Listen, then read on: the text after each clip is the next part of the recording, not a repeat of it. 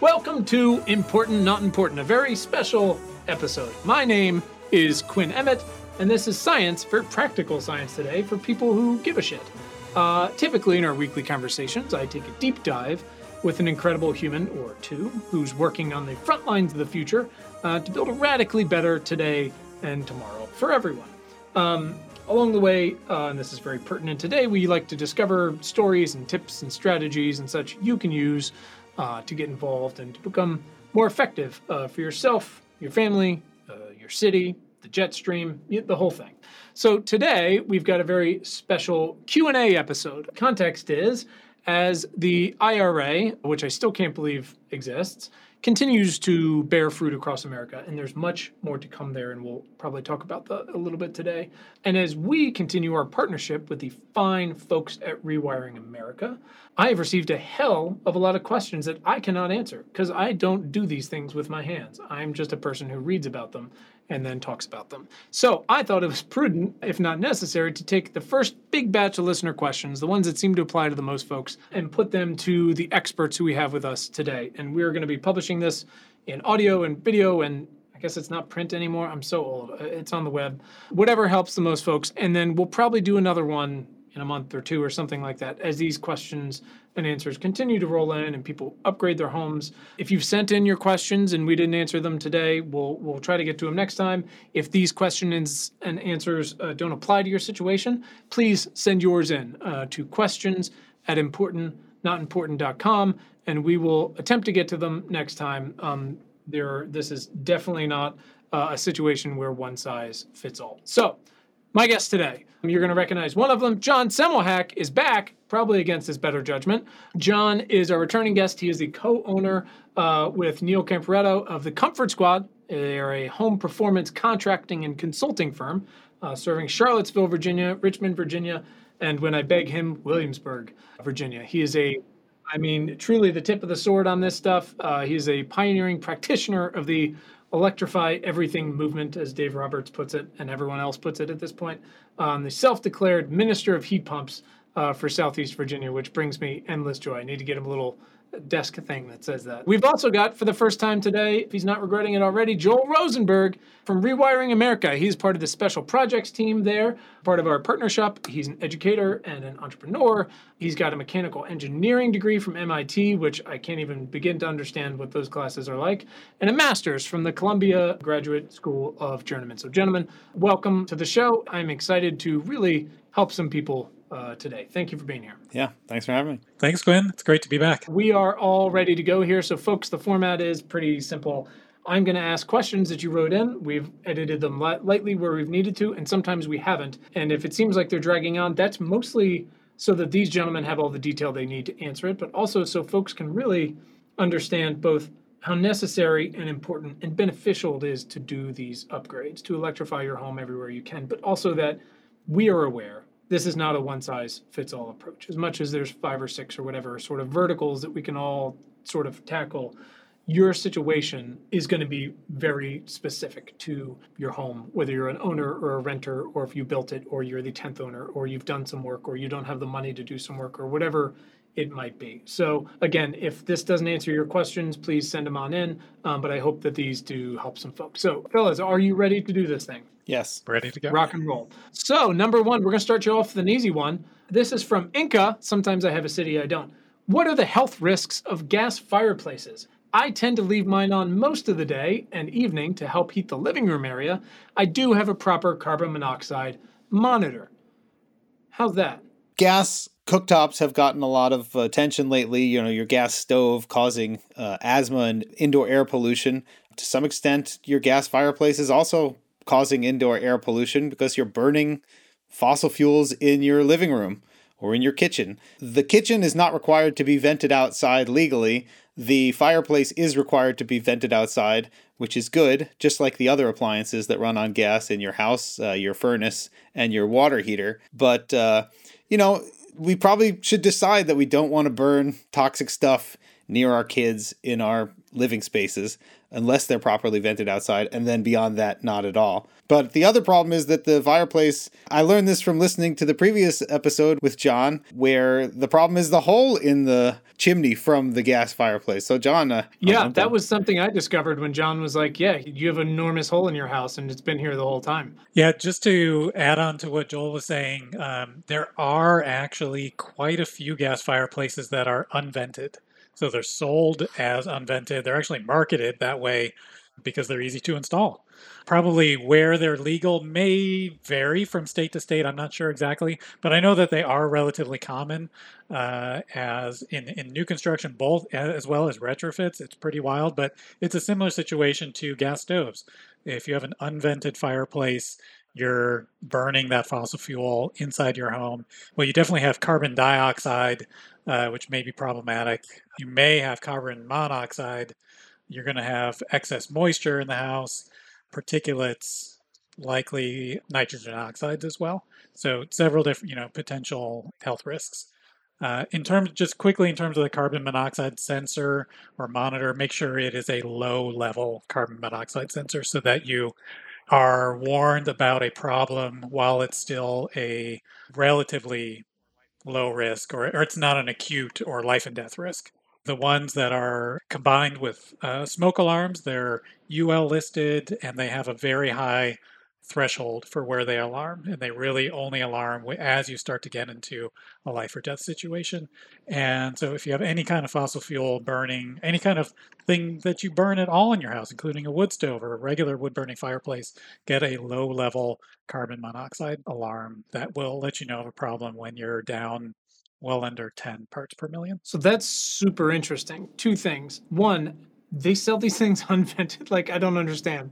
I mean, there's a lot of questions I have about today's landscape, but holy shit. Yeah. And two, I think that was actually really interesting. And if you guys have specific recommendations later, you don't have to have them live. We can throw them in the show notes. But so you're saying the combo smoke alarm ones, the threshold is actually pretty high. So it's like by the time that goes off, it's not great. Is that correct? Yeah, the reason for that, my understanding, is to prevent nuisance 911 calls. If it's not life or death, you shouldn't be calling 911. But a lot of people, if their CO alarm goes off, they're going to call, which, it's understandable. But if you understand that your low level sensor is catching stuff very early and it's not life or death, then you call your HVAC company or, whoever services your fireplace or somebody who can repair your gas stove, or even better, get rid of it and electrify. Right. All right. Well, we will include a recommendation for a good low-level CO2 monitor in the show notes for folks who want to go and find one.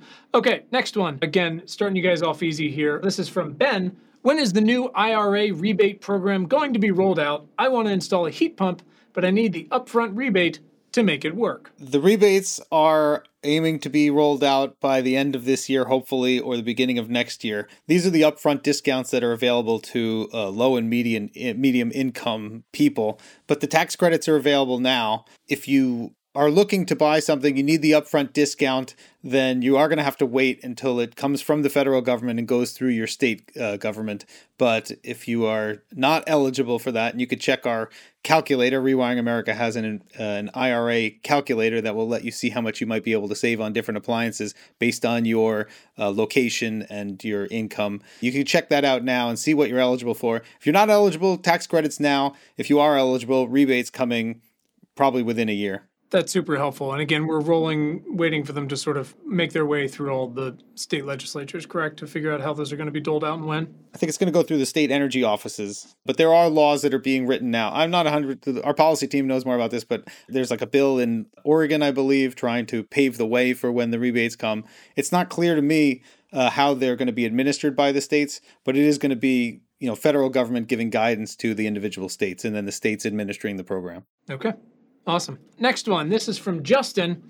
I've heard that some things, like incentives for switching to an electric range, are on a state-by-state basis.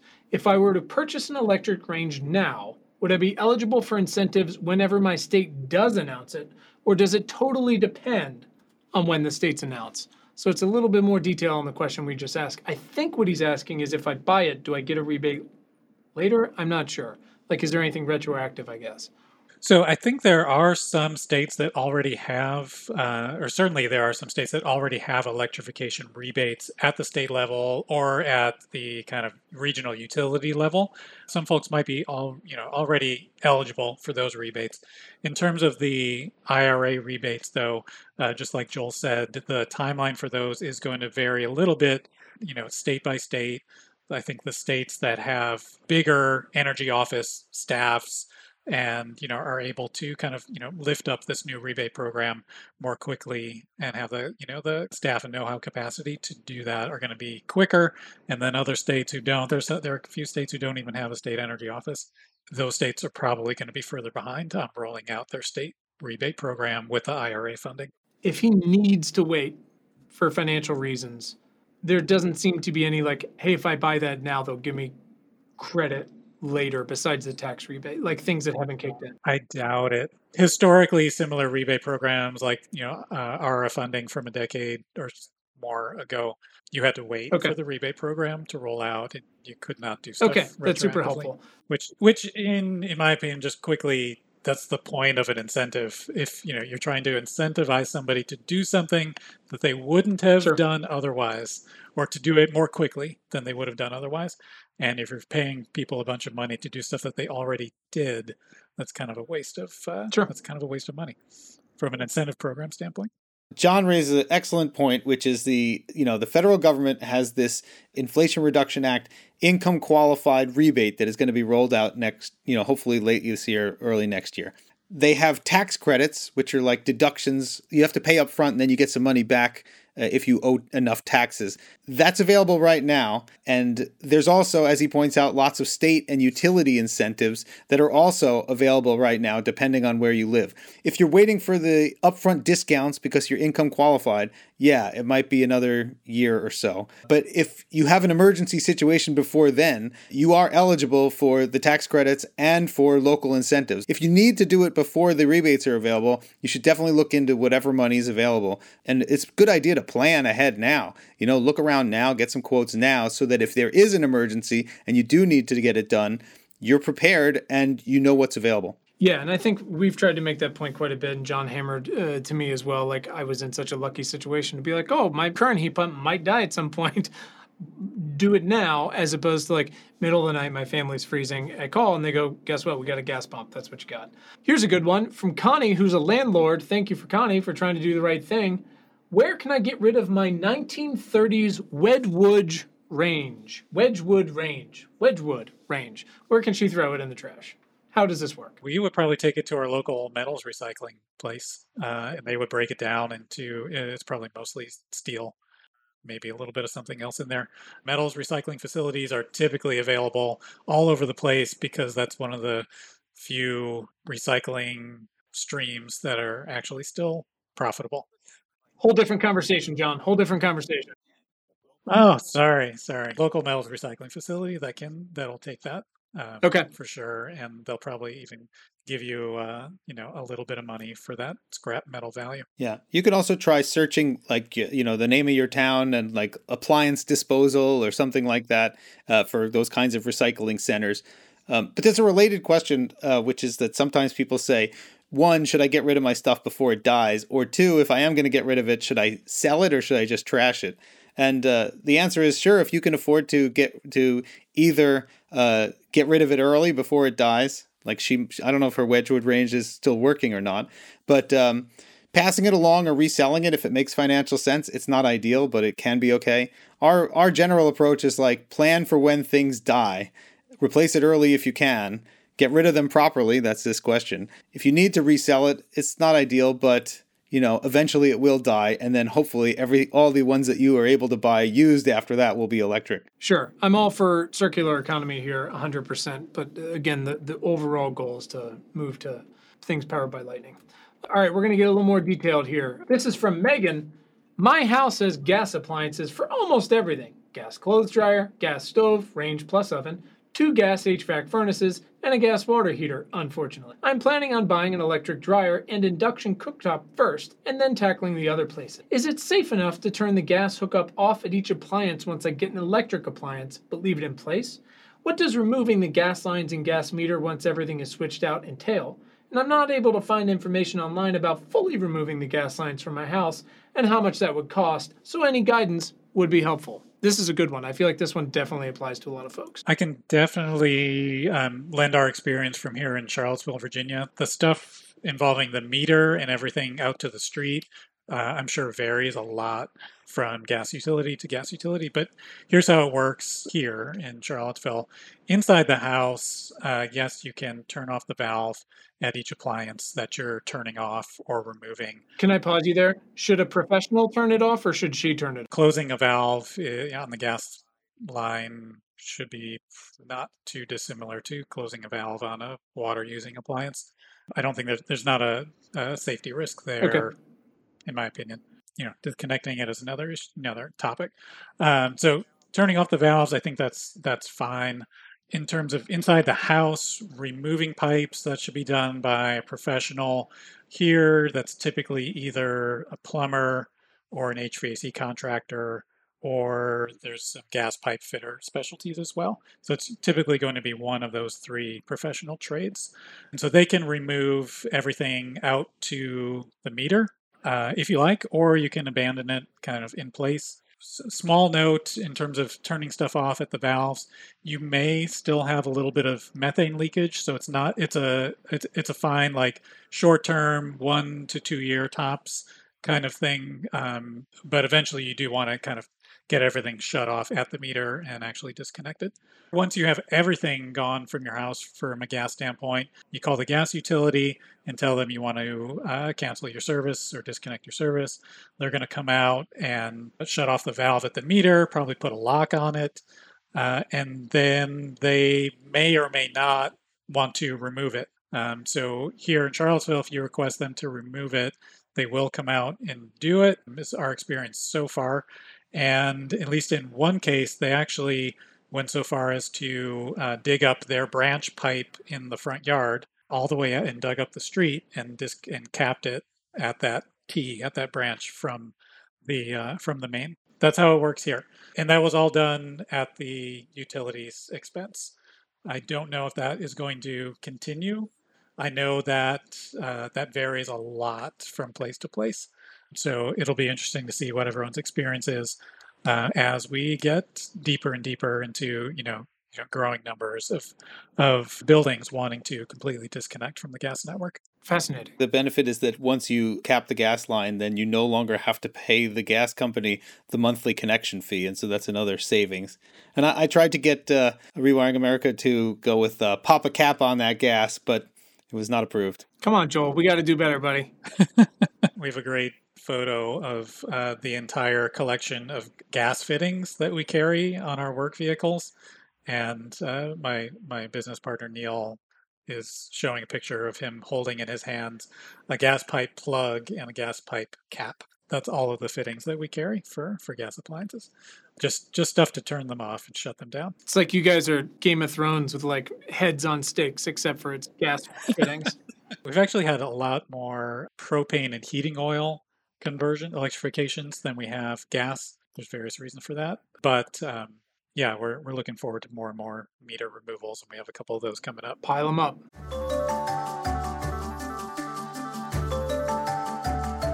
Hey everyone, it's Quinn, your host and the founder of Important Not Important. I'd like to take a quick minute to tell you about the INI or INI, whatever we're calling it these days, membership and community. It's a gathering place, really, for our most dedicated shit givers. A place to connect and learn from one another and to have access to me outside of the newsletter and this podcast. We started it last year, and it's grown to hundreds of shit givers from all kinds, from around the globe. I'm talking about teachers and investors, students, electricians, journalists, artists, scientists, and policymakers, and more. Members get exclusive access to our daily news homepage, which is very cool, and to much more top-of-mind weekly articles, research, and tools that you can use and to stay ahead of the game, member-sourced action steps, twice monthly book and culture recommendations that have nothing to do with the end of the world, virtual events, and of course, the membership Slack channel. Look, so many people come to us asking, what can I do? And we think we do a pretty good job of answering that question and providing context for the answer. But the best answers and the best perspective really come from the community, a wide-ranging community.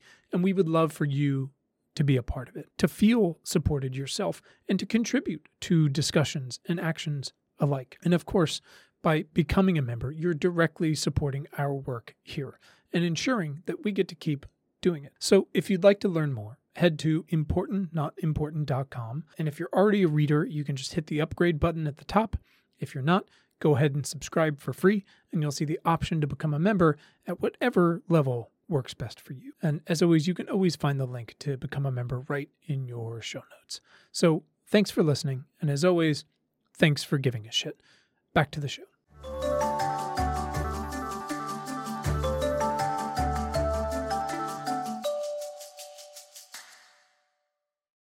Alrighty, next one. Here we go from Carol. Thanks, Carol.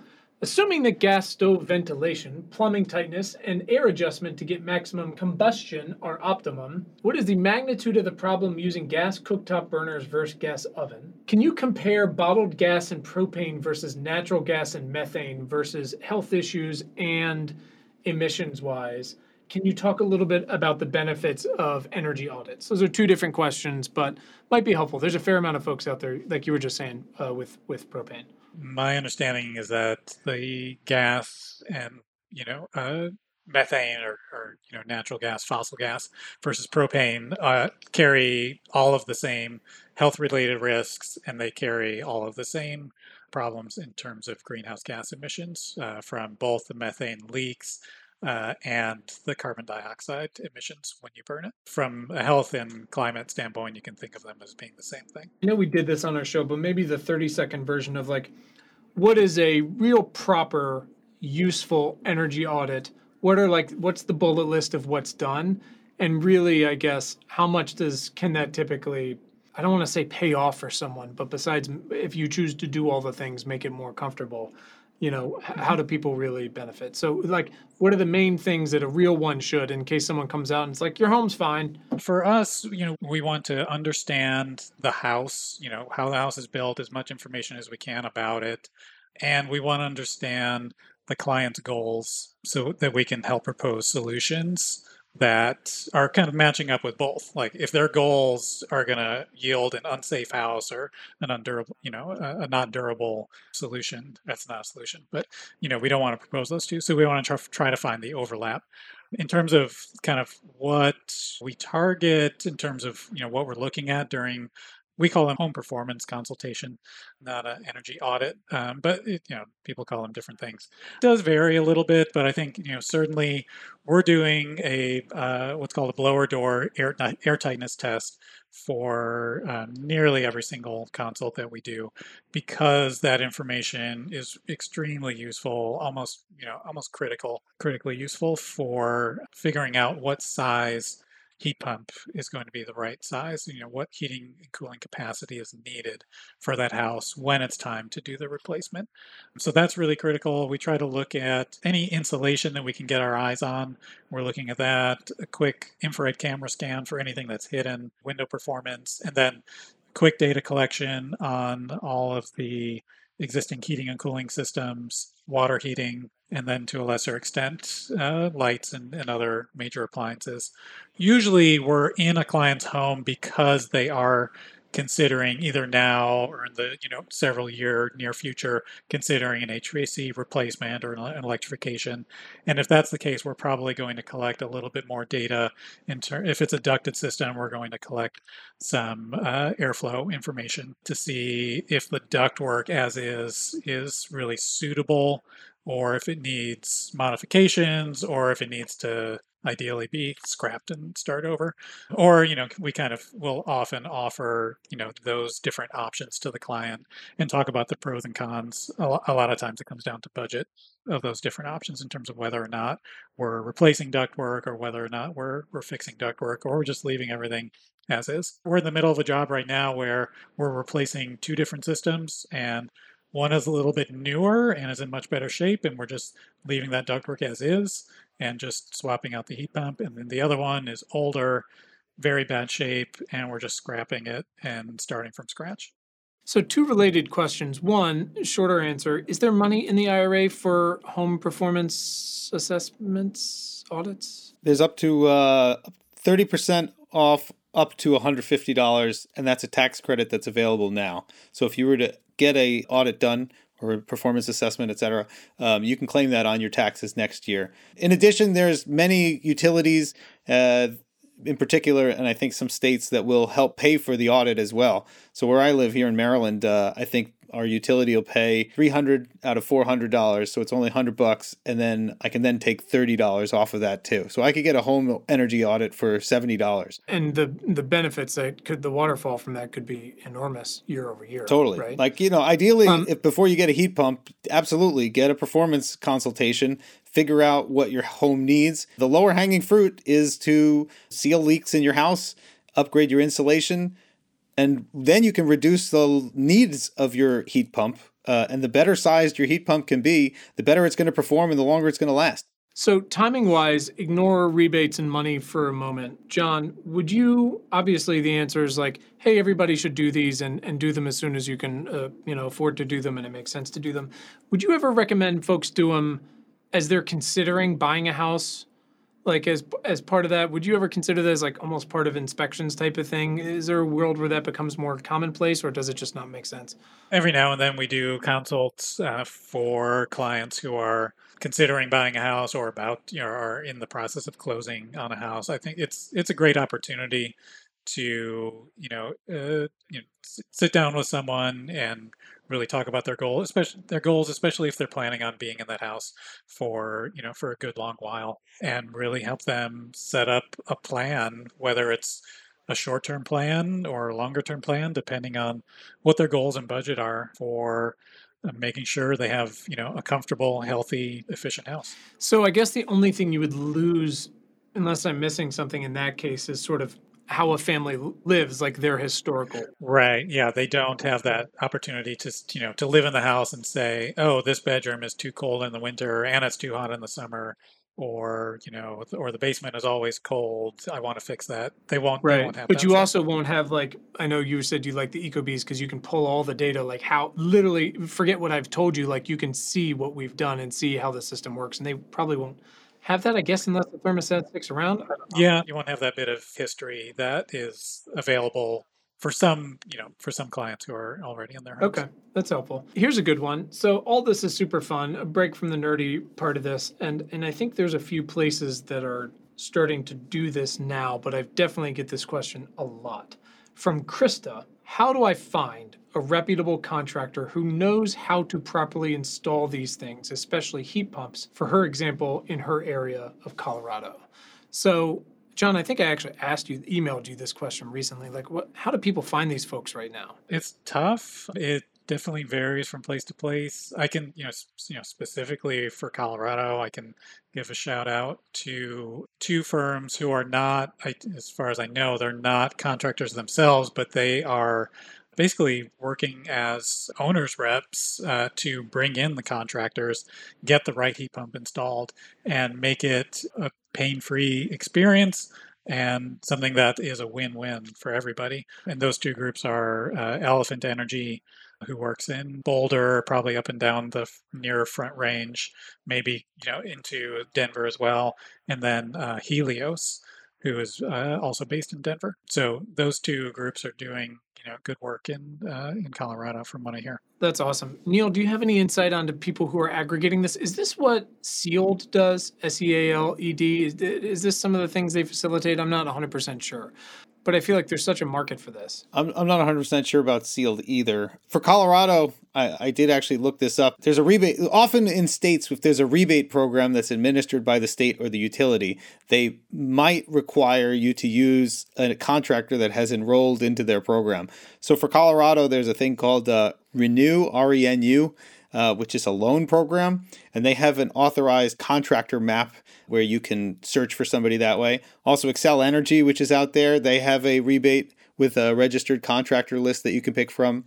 California has Tech Clean California, which is a rebate program for heat pumps and heat pump water heaters, and they maintain a list of contractors. Efficiency Maine has a contractor list. If you don't live in one of those states, you could try contacting your state energy office. We could put a link in the show notes to how to do that. Okay. And then the general advice we give is to try and find, one is to ask friends, family, colleagues, whatever, if especially somebody who has the appliance that you're looking for who did the work and if they're happy with it, and try and get 3 quotes from, reputable places that will tell you what equipment you need, give you a price, and then you can, look them up online and see their reputation and decide or not to decide go with them. Okay, that seems reasonable. Also seems like, boy, it would be great if somebody really just found a way to really aggregate these and, the most reputable, intentional folks here. Here's a kind of more expansive question, but I guess it's more fully considering the whole thing. Paul says, I'm curious if I may save carbon by not replacing working gas equipment before it. So obviously we want everyone to electrify and we need to do this as soon as possible. I think he's asking more just like about the secondary effects of just everyone replacing a bunch of equipment that's still working. Right. So he's kind of getting at what's called the embodied carbon of the existing equipment, and or the embodied carbon of bringing something in new. So it takes energy, and currently it takes emissions to manufacture all of this stuff, to ship it where it needs to go, and as well to bring in the contractors. They've probably got to drive in from somewhere to do the work. Yeah. So are you saving enough CO2 emissions, plus other methane emissions? And I think the answer is probably yes, you are in most cases. The combined CO2 and methane emission savings are huge for heating systems when you switch to an efficient heat pump. And they're also huge when you switch to heat pump water heaters. So those two right there, I think it's pretty straightforward to say that the emission savings make sense to do it right away. If you've got the budget for it, and then just go ahead and go for it. On the cooking side of things, from an emission standpoint, it's not quite as a slam dunk, to use a sports term, but it is a total slam dunk from an indoor health standpoint. So that's an obvious call, I think, still. It becomes far less negligible over time, right? Because these emission savings, forget the health ones, like the emissions reductions just compound over the 10 to 12 year lifespan of these devices. Right. All of your things that you're putting in that run on electricity, they effectively get cleaner and cleaner and cleaner every year they operate. Okay. Unless you live in Costa Rica right now. I mean, I told you I'm trying to get out of here. Nobody will let me go. This seems pretty common. It's like, I currently have a functioning gas hot water and gas heating, right? That's right now, and they're going to break at some point. And so make a plan to replace them with electric, because what's probably going to happen in most cases is if you don't have a plan, they're going to break, and then you're going to replace them with a fossil fuel appliance that's going to have another 10 to 20 years of life. So in trying to thread the needle of, I don't want to replace it too early, then you replace it too late. And it's not black or white. Yeah. And then you got another 20 years. Make a plan. Find your contractors early. Identify get quotes early so you know who to call. Maybe for the heat pump water heater, if it's going to be a 240 volt outlet that they need, then get that pre-wired. Find somebody who's got them or can get them in stock, and just be prepared so that in the emergency, you don't get, it's like trying to save 6 months of carbon and then having 20 years of it on the other end. Sure. That's legit. Right. Yeah. I like to, most people who are, say shopping for a new vehicle for their household, it's usually not on an emergency basis. They usually are planning this out, for, at least several months. And, think of these big, household purchases in the same way. Definitely start doing your research, start planning them out. Yeah. And you'll have a much better experience. From Tita, can you please sell me on the improvements of a heat pump water heater over a tankless water heater? I guess what's the quick answer there? Is it that much better? Because Lord knows I was bamboozled a few years ago. So tankless gas water heaters versus heat pumps. I think the selling point for the tankless water heaters is that you have, quote, endless hot water. That's what they told me. For better or worse. Right. To a certain extent, you do, but those units have to heat up the water instantly, essentially. And so they have a limited capacity. So they have a limited throughput or gallons per minute of hot water that they can generate. That is all dependent on how cold the incoming water is. So it may be unlimited, but it may be unlimited at 2 gallons per minute. You can't run probably 3 showers at the same time and all have adequate hot water supply unless you get multiple tankless, gas water heaters. Whereas with a heat pump water heater that has a storage tank, you have a tank that is maybe 50 or 60 or 80 gallons of hot water standing ready to go at 120, 130, maybe even 140 degrees temperature. And so you have all of that water, ready to go, at a moment's notice, and it doesn't have to be heated up instantly. So the heat pump water heater is kind of like slow and steady with a whole bunch of storage that's ready to go. And the tankless is like zero storage, but we can do a lot of work right away. Okay. That's super helpful. So the other way to think about the heat pump water heater is it's sort of like a water battery for heat. So you're taking electricity and you're pumping the heat in there, and then it's storing the electricity as hot water. And you can do that pretty much any time of the day. So it can be useful for figuring out when is a good time to, if you have solar panels, you want to save electricity and not pump it back to the grid during the day. You can store it in your water heater. And they're way more efficient. So it uses only a quarter of energy needed to heat up hot water that even the tankless needs. So it makes sense from an energy use and an emissions point of view. By having the tank, it lets you slowly accumulate heat, which the tankless can't do. And it's way more efficient if you have a tank, a natural gas or resistance heating hot water heater.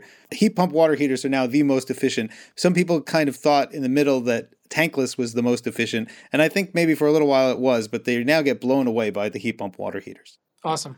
Yeah, definitely. Yeah, the running costs for heat pump water heaters are super, super low across the board for our family and our clients. And correct me if I'm wrong, and we have the link in our email, and we'll put it in the show notes again. There is a 120 volt version now, which you literally just plug into the wall, right? That's pretty incredible. Yeah, there's one, at least from one manufacturer, and I think there's another on the way from one of the other big manufacturers. That's such a game changer. Yeah, I think that it's going to make that retrofit easier for more situations. Awesome. All right, Lynn in New York says, we got a heat pump water heater over a year ago to replace a water heater that ran off a zone of our oil burner, which we weren't using because we had installed mini split heat pumps to heat and air condition our whole house. The problem with the water heater is that it's making our basement so cold that we can no longer work down there. A thermometer at 3 feet above the floor reads 40 degrees. Is there any way to vent the cold air, again from a heat pump water heater, outside so the basement won't be so cold? And that's because they're dehumidifying, right? They're taking heat energy from the air and dumping it into the water tank, the heat battery, essentially. Yeah. So by doing so, by removing heat, you're making a space cooler. I'm surprised, but they've got the data there, so I'm surprised they're getting that low, down to 40 degrees. In our experience, we don't typically see that much of a drop. But in terms of venting the cold air to the outside in New York State, that's not likely to be helpful because any air that you send out is going to be replaced by air coming in through various leaks and cracks in your house. So anytime, any air that leaks out gets replaced by air that's leaking in, or any air that's pushed out by a fan is going to get replaced. So in New York State, I'm not sure exactly where, but let's say if it's 30 degrees outside and the heat pump is pushing out maybe initially maybe 50 or 55 degree discharge air, you're going to send out 55 and you're going to bring in 30, and so you're going to make your house colder. Now your basement is going to be warmer. Mm-hmm. So that part is true, but your whole house is going to be increasing the heat losses for your house and making the replacement heat needed higher that your mini split heat pump has to do for conditioning the whole house. Yeah, my understanding is that they do the heat pump water heater will drop the temperature of the space that they're in by a few degrees because it basically is an air conditioner that is running, but instead of blowing the hot air outside, it's blowing the heat into the water. If it's dropping significantly, like she's saying, then it could potentially make sense to get an energy audit and see if there's some larger problem that is causing a very cold basement. So rather than punching another hole in the wall and, like John says, dumping that cold air only to be replaced by potentially even colder air, why don't you just try and see if there's a more systemic problem that might be able to solve, which would make the whole house better. Perfect. Alrighty. So this is a version of one that I'm sure you've both heard quite a bit, except it's essentially the question of, is a heat pump good enough for my cold weather? But this time we're talking about a heat pump water heater. So who's this person? Mark says, currently I'm running a propane-powered 50-gallon Polaris hot water heater plumbed for radiant heat. I also have radiant heat tubes in the floors of my house, and the heat source via heat exchanger is in the Polaris. I live in New Hampshire, and recently we had a short spell of cold weather under negative 16 degrees at night, and I had to supplement the heat with my wood stove, which makes me wonder. When it's 15 degrees or higher, the Polaris does fine. I have the water temperature turned most of the way up and have installed anti-scald units in my hot water pipes. The question is, would a heat pump water heater be adequate to replace the Polaris and still heat my house in that kind of weather? Sure. So we have a couple of similar situations with clients here in Charlottesville who have fossil fuel fired boilers that are serving different hydronic or radiant zones. They're in these cases they're using radiators, but it's a hot water heating system. The packaged heat pump water heaters that we were just talking about in the last question, those are typically installed indoors. So they're taking heat from indoors and putting it into your house. So you can't use that same appliance to heat your house because you're taking heat from your house. So you would just be running around in circles like a dog chasing its tail. Or my cat, in my cat's case. What you would need from a heat pump standpoint is called a split system air to water heat pump or ground source to water heat pump that takes heat from the outdoor air and dumps it into your hot water, your water heating floor system, your radiant floor system, or a ground source or geothermal to water heat pump that can do the same thing, taking heat from the ground in your yard and putting that into your in-floor radiant heat system. That's fascinating. Did not know that. I mean, how cool is that? My wife would kill to have warm floors. Oh my God. She can't listen to this part of the conversation, guys. I can also say there's a group up in Northern California called Redwood Energy, and they've put out a number of helpful guides, one of which is for home retrofits, for single-family home retrofits. And we could put in the show notes, there is a page on that in the home retrofit guide about hydronic heat pumps, and I looked at it. A number of them do work down well below 0 Fahrenheit, so it's something to explore. I don't know the exact particulars of the question, but that whole guide is worth getting for anybody, whether you have a hydronic heat pump or not. The first half has lots of good info. The second half is sort of like a product guide. It doesn't give reviews or anything, but it does do a good job of laying out the landscape for lots of different appliances. So hydronic, It's more specialized, but it's in there along with things like, electric leaf blowers and, jet skis. Which are amazing, by the way. Holy cow. The first time I used one, I was like, what? There are not many air to water heat pumps or even ground source to water heat pumps. There are not that many models or manufacturers that are available in North America right now. Totally different in the rest of the world. But in North America, there's not that many. But the good news is that almost all of them are cold climate models. Okay. And a number of them are really actually being marketed, pretty well in the Northeast. So I think this question was coming from New Hampshire. So there should be availability of those products and the know-how how to do them in those areas. Awesome. That's super helpful. Okay, so this is kind of marketing wise, but maybe you guys can validate these or no. Jeff says, I know I want to do a heat pump water heater. My question's about smart features. I've seen some pilot programs for smart features that make the hot water tank act as a thermal battery, charging up at low electrical demand periods and whatnot. Is this a standard feature of the heat pump water heater, or do I need to look especially for smart functionality with timers, Wi-Fi connectivity, and ideally some grid response functionality? From Jeff. So this is definitely variable from product to product and manufacturer to manufacturer. So some of the manufacturers are building this stuff in automatically, where you can, you have the availability of an app that you install on your phone or tablet, and then you can set up your own schedules. You have a time of use rates from your electrical utility. Most of the water heaters also have a special communications port that's a grid response port, and that is currently rarely used around the country. I think there's probably a couple of places where they are actually used, but it would be the kind of thing where you would give permission to your utility to, during certain times of day or an ongoing basis, take control of your water heater and basically probably shut it off during certain times, maybe boost the temperature at certain times as well. So those programs vary from place to place. So I think most of the models that I've seen have that kind of grid response communication support built in.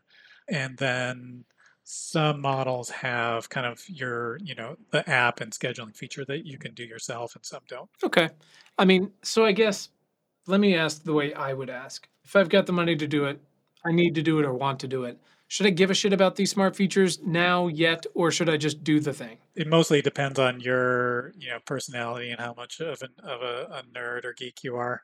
And if you're really into this stuff, if you just want to have an efficient water heater that works and is a lot better for the planet, then you don't need to worry about it too much. Okay. And a lot of that is because the heat pump water heaters are so efficient that even if it does get some runtime during a little bit more expensive times of day, for most people, it's not going to hurt their wallet too much. But if you really want to optimize things and you're Sure. willing to do a little bit more of your own setting up schedules and things like that, you can do that. And I think at some point, I think we'll have more and more kind of aggregators who will do this for you, where you'll maybe set up the app, connect it to your appliance, and then you'll assign control Sure. to a third party. Maybe you assign control to the utility, or maybe it's to some other trusted third party firm who's an aggregator and is doing all of this, is doing this for thousands of water heaters Right. and maybe doing a better job of it than the utility, or, kind of communicating the benefits and what they're planning on doing than the utilities, who are often, they tend to be a little bit more conservative and slow on the uptake in terms of communications and things like that. Just to add on to that, that is a great answer. And like you can try and future proof it by checking out the spec sheet to see if it has the time of day functions and whatever. It does get to this larger question though, both around aggregators of demand, where the utility might say, hey, we need to reduce our power use. Who can do that? And these people will essentially be able to manage that and get paid for it, because it's sort of like spinning up. They sometimes call them virtual power plants, but the most expensive power plants are the ones that you need in that emergency. And so like doing some of that planning, not just around water heaters, because John's right, they're so efficient that it's a pretty low load, but things like your car and things like your, even your heat pump, and your home batteries. When you start to think about it that way, then it's like, oh, this is a potential source of revenue. I know a lot of people are like, oh, I don't want the government messing with my appliances. And that's your option. You don't have to be a part of that program. Sure. But it's a deeper question, obviously. This person cares more. And so if you want to kind of future-proof and option into these things in the future, then it can pay off to look into it for your storage appliances now. Looking a little bit further ahead into the future, in terms of these kinds of controls, there most likely will be significant time periods of the year or time periods of the day and year where there's excess renewable energy, there's excess clean energy, and the wholesale energy prices actually go to zero. And there's some producers who will actually give the energy away for free, or maybe even pay some people to take some energy off their hands so that they don't have to turn their stuff off. Especially nuclear power plants are probably not going to want to turn their stuff off. They're going to want to keep running. And so there may be times where these aggregators, or, if you're controlling it yourself, you may say, oh, I've got a 2-hour window where I can heat my water for free. So let's go ahead and do that. And if you have most packaged heat pump water heaters have an electric resistance heating element as well, you may actually want to turn on the less efficient electric heating element for those 2 hours, so that you can take more of that free energy, that clean energy, and heat up your water totally clean, totally free, or even get paid for it, rather than letting the heat pump do it. So it's just it's an interesting thing that I think will become prevalent in the years to come. It'll be I think it's going to be a wonderful, that part of the variability of renewable Yeah. energy is going to be really interesting and awesome. The super cold parts of the year are going to be the big challenge. Yeah. No, I love that. I mean, I truly hope the flexibility of this two-way stuff, whether it's home batteries, car batteries, all these other things become, go beyond whatever, the Nest or Ecobee Leaf or whatever, which is just like the baby drips. But again, we can hopefully do these things and become more useful. So the West doesn't have these just massive blackouts and Texas doesn't have these issues. And, obviously there's much bigger systemic issues, but we should be able to do that. So again, I would nerd out and go after the nerdiest stuff that my wife would be like, but we don't need those things. I'm like, but we do. And need is a very strong word. At the same time, like if you're like, oh, but the nerdy stuff isn't there, just like, please get one if you can get one. It's the Yeah, overall yeah. goal is to just decarbonize as much as we can.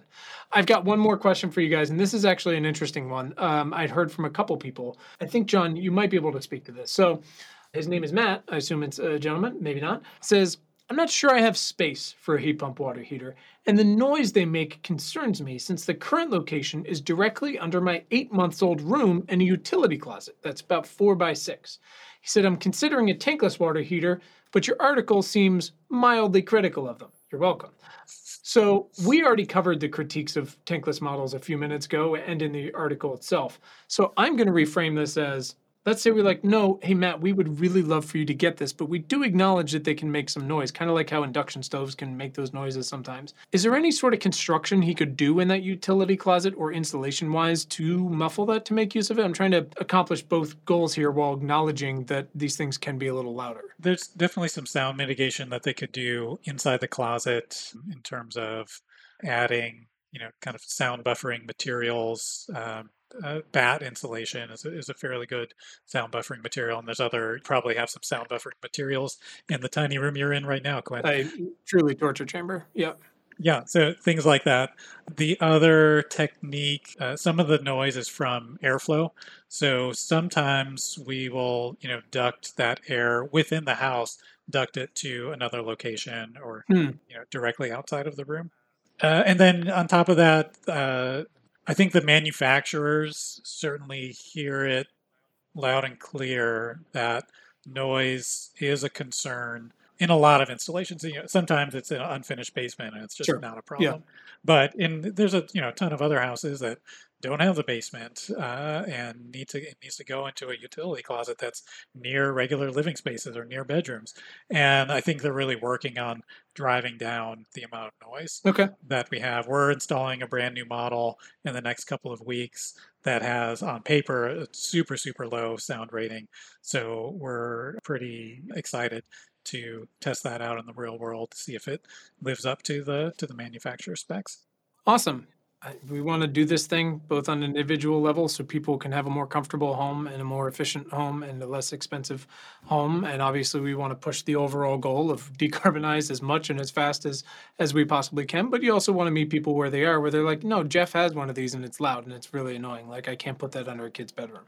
I get that for sure. I have 3 children. If they don't sleep, my life is a nightmare. There are potentially 2 other options, maybe. One is a more expensive split system where the compressor would be outside and the tank would be outside, but that is somewhat considerably more expensive. Another could be, because heat pump water heaters don't have exhaust outside, they don't have to stay in that utility closet. It would require some additional plumbing, but it could potentially go in the garage. If it's warm enough, it could potentially even go outside. And they just plug the water in. I don't know if, John, you do that down there, but those are options. And then just check the spec to see check the spec sheet of the one that you're considering and try and get the quietest one possible. Okay. Where we are, we're kind of borderline warm enough to put stuff like that in the garage. You definitely would take an energy hit, but as you get to the warmer states, that's just normal place to put a water heater is out in the garage if you're in a house that has a garage. Awesome. Well, listen, that's what we've got for now. There were about 40 others, but they're not either they were redundant or crossed over in some way, or we're not quite there yet, or I could answer them, which is dangerous. So listen, I'm sure we'll have more. This is truly, I think, profoundly helpful, and I know you guys answer this stuff all day, but the more people we can incrementally help along the journey, the better. So thank you very much, folks. If, again, these didn't answer yours, if you have new ones, you encounter it, your state actually gets their shit together and you start to see some of this money, again, send them in and we'll keep trying to help folks. John and his crew are amazing what they're doing. John's on Twitter yelling at people in a proactive way all the time. And Joel's shop at Rewiring America, the calculator is just so helpful. It's fantastic. So check out those resources. We'll put everything in the show notes, and we'll probably do another one of these in a little while to try to move things along. So, folks, thank you very much. John and Joel, thank you. Go about your days. Have a wonderful weekend, and really appreciate it. Yeah. Thank you, Quinn. Thanks a lot. Yeah, for sure. Thanks for listening to the show. A reminder, you can send feedback or questions about this episode or some guest recommendations to me at questions@importantnotimportant.com. Links to anything we talked about today are in your show notes, in your podcast player. If you want to rep any or your shit giver status, you can find sustainable t-shirts, hoodies, and a variety of coffee delivery vessels in our store at importantnotimportant.com/store. You can subscribe to our critically acclaimed weekly newsletter for free at newsletter.importantnotimportant.com. Our theme music was composed by Tim Blaine. The show was edited by Anthony Luciani, and the whole episode was produced by Willow Beck. We'll see you next time.